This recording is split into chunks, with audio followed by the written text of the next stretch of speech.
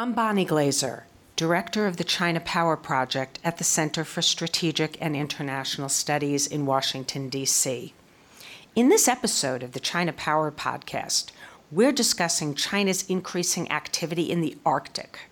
In January 2018, the Chinese government released its first Arctic policy white paper, which outlines an ambitious Polar Silk Road plan and defines China as a near-Arctic state. What are Chinese commercial, political, and security interests in the Arctic? And what are Chinese policy objectives? We're going to discuss these issues today with Dr. Mark Lantain, who's a senior lecturer at the Center for Defense and Security Studies at Massey University in Auckland, New Zealand. And he's also editor of Over the Circle, a news blog covering the Arctic. Thanks for joining us today, Mark. Kia ora, thank you. So to start with, can you give us a bit of history about China's interactions in the Arctic? When did China start stepping up its involvement in the Arctic, and what were the drivers behind this? In some cases, China was an early participant in Arctic affairs. For example, China was one of the first countries to sign the Spitsbergen Treaty, which is one of the first legal documents covering the Arctic, and it did that in 1925. But I would argue that China's Arctic policy has deepened considerably over the past 20 years. It opened up its first research station in Svalbard in the Arctic in 2003. And its policy has only really started to mature, I would say, only over the past 10 years. The main reasons behind this, I would say, is that China has identified the Arctic as an area of importance, not only in terms of its scientific value, but also increasingly because of its economic status. Much more of the Arctic is starting to come open to potential economic activity, be it fishing, mining, oil and gas development. And China sees this as an opportunity, and it certainly doesn't want to be left out of this process. So you've already gotten a bit into what my next question is, which is about Chinese interests in the Arctic and their relative weight. So do you think the Chinese policy is primarily being driven by its economic interests, or is this really, as some people argue, a larger strategic play? From what the Chinese have written in this white paper on the Arctic, do you think that this is the sum total of what China's ambitions are in the Arctic when they talk about their interests? Are they being fully transparent? Right. Well, many Chinese officials have stressed that China's Arctic policy is driven primarily by scientific interests. And there's been a lot of discussion about Chinese contributions to scientific diplomacy in the region, that China wants to find out more about the environmental, the climate effects in the Arctic region, and it wants to set up partnerships with Arctic states, with other with non-Arctic states in order to accomplish this. That said, though, we are starting to see, and this is definitely reflected in the white paper, a lot more of an economic dimension, that China also wants to be a partner for countries and companies seeking to develop the Arctic economically. So the white paper, when it finally came out, and it was in preparation, I would say, for the better part of 2 years, when the white paper came out, it did serve to clarify a little bit more about what China really wanted from the region. So China is starting to clarify a bit more, to be a bit more transparent about its interests. But there's still a lot of discussion about where China goes next now that the white paper is out. Where do you think that China goes next? I'm seeing a lot of activity in regards to joint ventures. We're seeing this in Russia. We're seeing this potentially in the Nordic Arctic to set up the possibilities of new ports, new communications and transportation infrastructure. And I think China really wants to demonstrate that it can provide a lot of economic goods for the region in many different ways. So we know that there are 8 states that border the Arctic geographically, and those are the United States, Canada, Russia, Finland, Sweden, Norway, Iceland, and Denmark. China, of course, is not one of those states. And yet China has defined itself in this white paper as a near-Arctic state. So I Googled the distance from Harbin, which is not the northernmost Chinese city, but it's pretty far north. And the distance from Harbin to the Arctic is 2,317 kilometers, which is about 1,440 miles. So why is China defining itself in this way? What is this signal? Well, I would say if you've been to Harbin in the winter, you can certainly argue that if it's not an Arctic area, it pretty much comes close. It's pretty cold up there. But you're right in the sense that geographically, China does not have any claim to be an Arctic state or even a near-Arctic state in that way. So the story is that when China was seeking to become a formal observer in the Arctic Council, this was back in 2013, the term near-Arctic state started to appear in various policy documents. Some academic papers started to make reference to it. Some policy remarks started to use it. And as you say, it did cause a little bit of concern because the geography didn't match up. So when these questions started to appear in the Western press, especially in the U.S., Beijing had to kind of clarify what it meant. And it started to use the term near-Arctic not necessarily in terms of hard geography, but the argument that events happening in the Arctic due to climate change were having a direct effect on China. The big example being the changing weather patterns in the Arctic were starting to have a knock-on effect in China in regards to heavy rains in Beijing, for example, or colder than average winters in Shanghai. And there was a report that came out last year which suggested that changing snowfall patterns in Siberia were affecting pollution patterns on the Chinese coast. So the term near-Arctic was used to describe the fact that the Arctic was directly affecting China. Therefore, China needed to have more of a presence in the region to try to understand that pattern. But you'll notice from the white paper that geography has started to creep in again. China's saying, well, not necessarily an Arctic state per se, but one state removed from the Arctic and certainly close enough to the Arctic that it should be more heavily involved. So it's a very interesting wordplay here. So how do the activities of other countries, the United States, Russia, or Canada, for example, compare to China's activities in the Arctic? And what are the potential opportunities for other countries to collaborate with China in the Arctic? We're seeing some very interesting differences among the Arctic 8 over how they see the region developing. Far and away, Russia has really stepped up its presence in Siberia and the Russian Far East. Previously closed Cold War-era facilities are being reopened. There's a lot more discussion about more military assets being moved up there. Russia is seeking to monitor its share of the Arctic, which is considerable, obviously. Whereas in the United States, we're still seeing under the Trump administration a bit of ambiguity over where the Arctic kind of stands, not only in terms of economics, but also strategy. It's a similar situation with Canada. Canada is about to put forward its most recent Arctic policy that'll probably come out in a few months. And there's been a lot of discussion about whether Canada should be doing more to develop its Arctic lands. So we are starting to see some differences here. Now, Beijing, what China's seeking to do is, first of all, to present itself as a partner for all kinds of different types of Arctic development. And Russia is far and away been the biggest kind of recipient of this partnership diplomacy. There are discussions about railways, ports opening up in Arkhangelsk, perhaps even a fiber optic line stretching from Finland to China. So there are a lot of opportunities that China's put forward to set up all kinds of different economic endeavors. And even going beyond Russia, there is discussion, for example, of ports in Norway and Iceland. There was a recent agreement by Chinese firms to potentially develop natural gas in Alaska. And a lot of this is being tied to the fact that China has now identified the Arctic as part of the ever-expanding Belt and Road Initiative, that the Arctic is now the so-called blue economic passage, which could be used for Chinese trade, including Chinese shipping between Asia and Europe and possibly beyond. So there's a lot going on in a very short time.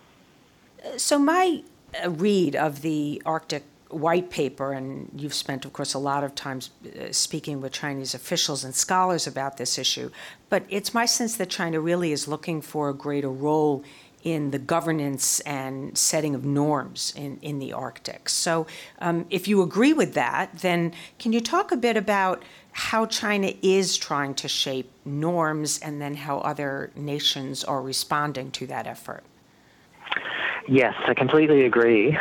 China is very much concerned, and this was reflected in the white paper, that as the Arctic starts to get more attention globally, that new types of governance, new types of regulations, laws might start to appear in the Arctic. We've seen examples come out recently, such as the Polar Code, which regulates civilian shipping, as well as a recent agreement that would ban fishing in the Central Arctic Ocean as more of that region becomes open to sea travel.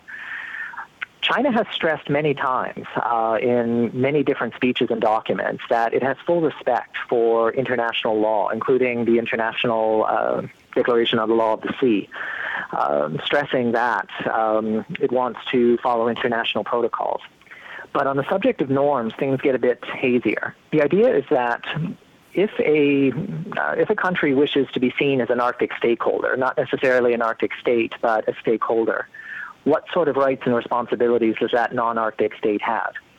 And one of the norms which Beijing is seeking to put forward is that there are certain areas of Arctic governance which should be international, not just the purview of the Arctic 8.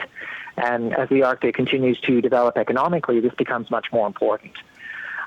It's been described as sort of a blueberry pie problem, that what China does not want to see is the Arctic being cut up like a pie among the Arctic 8, and if you're not an Arctic state, too bad.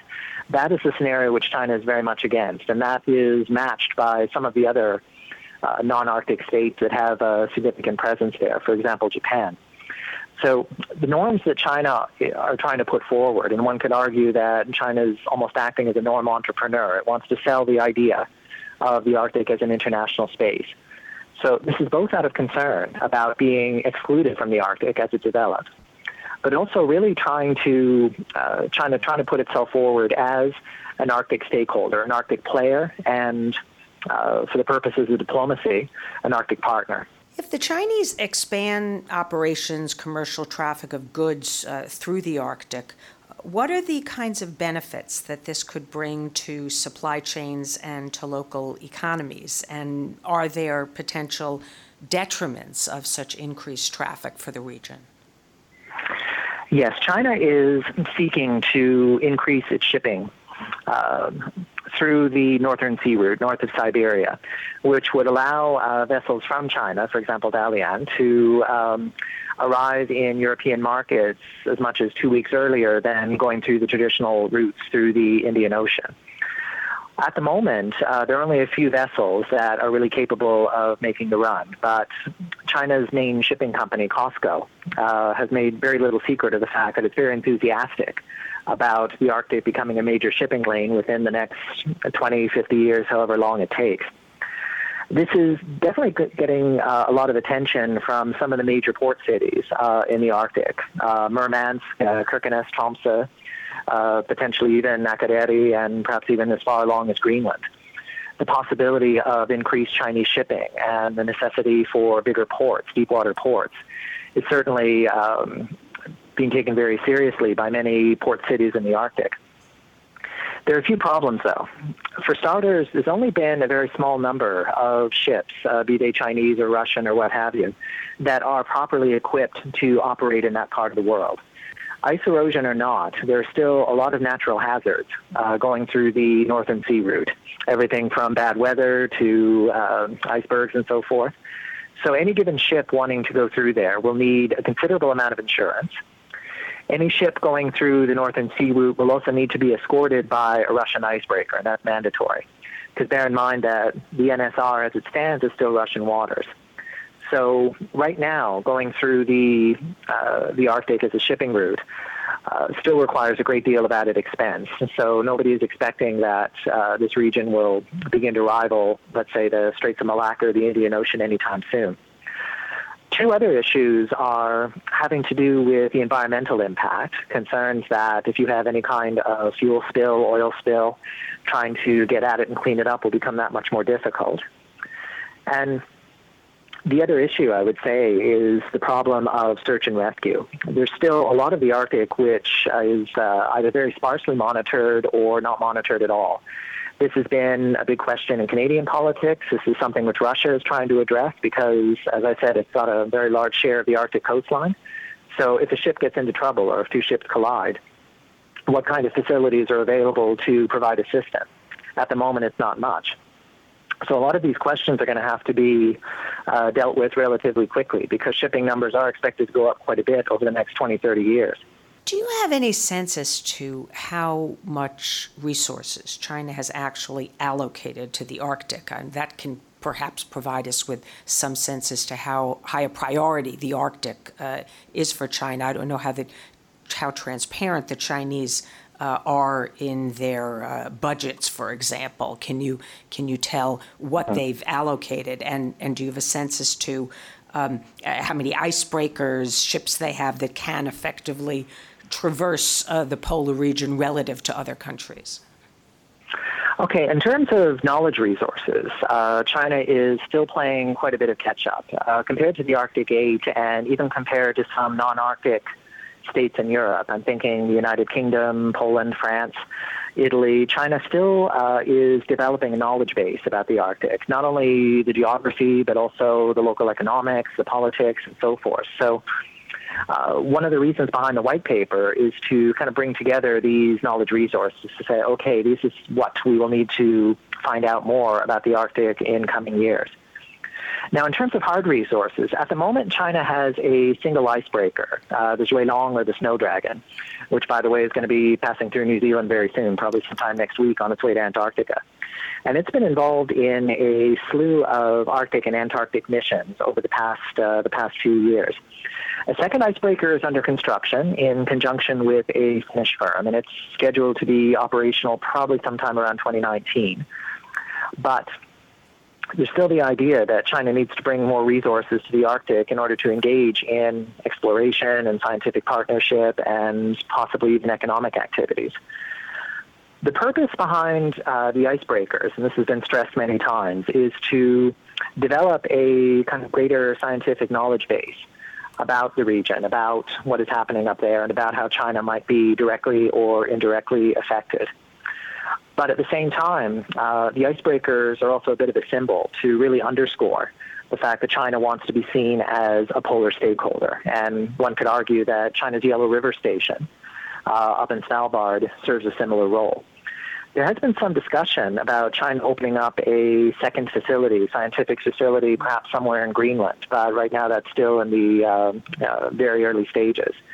And if you want to look at Antarctica, China's also trying to really further confirm its scientific diplomacy down there. It has 4 stations in Antarctica. A 5th one is going to be opening very soon. So it's not only a question of China wants to be seen as an Arctic stakeholder, but also as a polar player. So one really important question, I think, is how other states in the world, Arctic states really and non-Arctic states, how should they view Chinese involvement in the Arctic? Should China be seen as an opportunity, as a threat, or both? And what are the different points of view among states and Arctic scholars like yourself when they evaluate China's role and whether it should be seen as an opportunity or a threat? Very good question. And in some cases difficult to answer until we get a better idea of where China's going now that the white paper is out.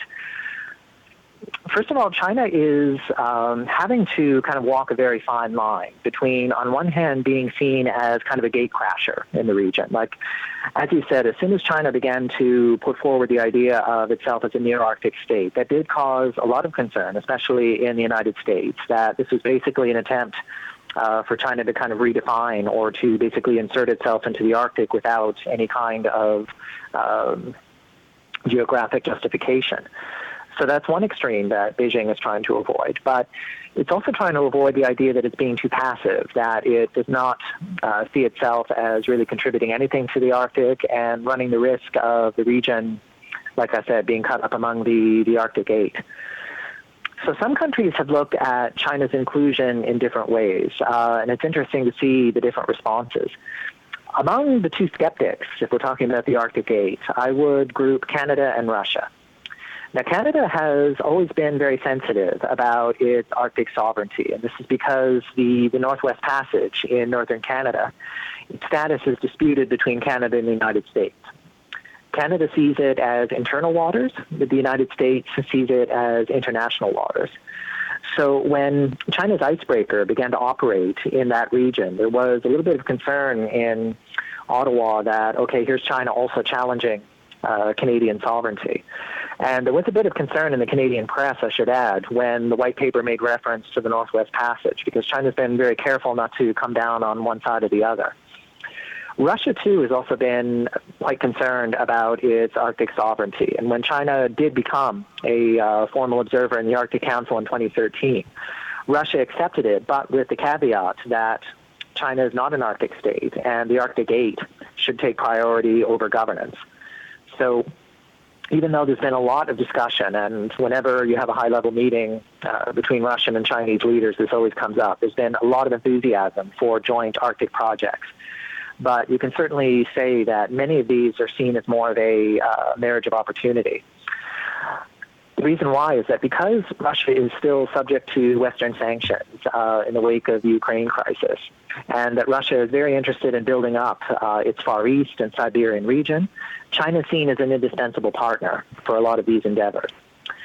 So that would be the two skeptics. Now, the Nordic region, on the other hand, has been very enthusiastic, and I would add Iceland definitely, but some of the other Nordic states as well. They see the inclusion of China as a great economic opportunity. They see this as a way of developing new, stronger economic partnerships. In the case of Norway, diplomatic relations were only restored about a year ago in the wake of the Nobel Prize incident. So Norway is very anxious, or should I say Norwegian companies are very anxious to make up for lost time and potentially engage with Chinese firms in areas related to, for example, energy technology and potentially shipping. And again, the United States kind of sits somewhere in the middle at this point. It's been difficult so far to really draw a bead on the Trump administration's Arctic policy to date. Certainly there is the concern that China, working with Russia, might begin to dominate Arctic affairs. But at the same time, there's also the understanding that for the Arctic to develop, non-Arctic states, not only China, but also Japan, Korea, Europe, may also play a role. So we're certainly not seeing any kind of unity or harmony among the Arctic 8 over what does China's role in the region represent. So you talked a bit about China seeing the Northwest Passage as international waters. And I noticed a very heavy emphasis in the Arctic White Paper on international law. China's assertion that it will uphold the United Nations Convention on the Law of the Sea and its operations in and its policy towards the Arctic. And for me, this really brought to mind an area of the world that I focus on in East Asia, where we have, of course, the South China Sea. And the Chinese, in some ways, have not been observing the Convention on the Law of the Sea and, in fact, rejected the findings of an unclosed form tribunal in July 2016 that was filed by the Philippines. Which regarded China's claim to historic rights within what it has called its 9-dash line. So how can China reconcile this approach that it has in the South China Sea and it has in the Arctic?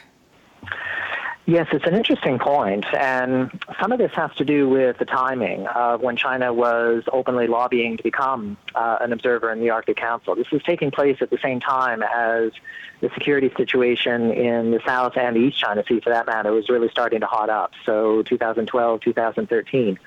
So there was a tendency to kind of link these issues together. And certainly there are similar concerns. Both seem to reflect the fact that China is increasing its maritime military capabilities, that it wants to project its power further into sea areas outside of the Asia-Pacific. But it's also important to note that China has interpreted, let's say, the South China Sea and the Arctic in different ways. Like in the White Paper, one of the first points that is made is that states from outside of the Arctic region don't have any territorial sovereignty in the Arctic. They do have rights, though, in respect to economic and scientific activity. So that was included very early in the paper. Now, the South China Sea is distinct because, at least according to Beijing, the core issue is about sovereignty. Now, it hasn't been a question per se that China is rejecting, at least in Beijing's view, that it's rejecting international law, but rather Where China objected was that international law should not be used to roll back maritime space that China has seen as its quote-unquote historical waters. So China's objection to the Permanent Court of Arbitration ruling was that not necessarily that this was rejecting international law, but it was seen as a body that had gone beyond its mandate. And that's where the big dispute between China and some of its maritime neighbors and the United States lies. Sovereignty is a non-issue in the Arctic as far as China is concerned. The question is rather access, not in the case of any kind of territorial claims, but access to resources, at least on the high seas in the Arctic, access to potential partnerships, potential joint ventures, and the possibility of developing partnerships economically, scientifically, and perhaps even politically in the future. So Chinese policymakers have been very quick to point out that difference. At the same time, China has also been very clear that it certainly does not want to see the Arctic become militarized in any way, shape, or form, be it from any direction. That would be a nightmare scenario as far as China is concerned, because as soon as you start seeing any kind of military buildup in the region, that could potentially lead to the so-called blueberry pie scenario. So again, the Arctic gets cut up, and if you're not an Arctic state, too bad. Whereas in the South China Sea, as we've seen, China has been slowly but steadily stepping up its military and civilian presence in the waterway to the point where it is causing quite a bit of concern among China's neighbors as well as Washington. So I'd say there are some surface similarities, but in other cases we are talking a bit of apples and oranges. Looking forward, what should we expect in terms of China's involvement in the Arctic, and how should the United States and other Arctic Council member states prepare to manage relations with an ever-growing Chinese presence in the region? This is a very important question because part of it tends to go back to what is the future of the Arctic Council. Now, the Arctic Council was created as pretty much the main international, or should I say regional, observer body for the far north. So it has 8 members. It has a very large number of observers, with more potentially wanting to sign on sometime next year. But the question is, China right now has made it very clear that it is happy and satisfied to be an observer and to work with the Arctic 8. But is that going to be the case, let's say, 10 years from now, hypothetically, when the Arctic continues to open up, that China is more heavily involved in all kinds of different endeavors? Will China be happy to continue to sit in the bleachers with the other observers while the Arctic 8 continue to make the decisions? And I would tend to say that I think China will start to quietly push back and say, well, because we have put so much emphasis on the region, because we are investing so much in the region, is there some way that our role can be better reflected in any kind of future Arctic governance? So I think we will in the future, and again, this could be 10 years, it could be 20, but I think we will start to see China starting to quietly push the idea that, we are an Arctic stakeholder and we should have a voice that reflects that. As well, talking about investment, there's no shortage of different infrastructure ideas that China is putting forward, a lot of which are probably going to be looped into the Belt and Road.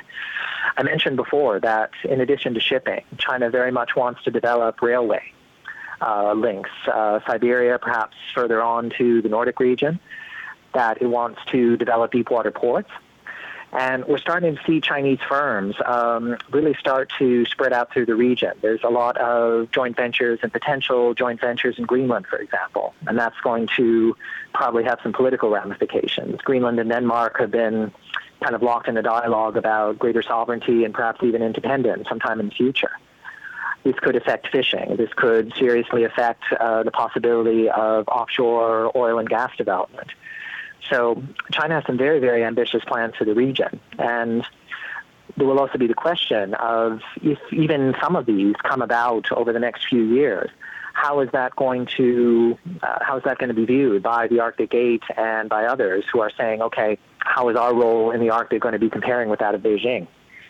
We've been talking with Dr. Mark Lantain, who is currently at Massey University in Auckland, New Zealand, and is an editor of a terrific news blog that covers the Arctic called Over the Circle. Thanks for doing the podcast with us today, Mark. Thank you very much.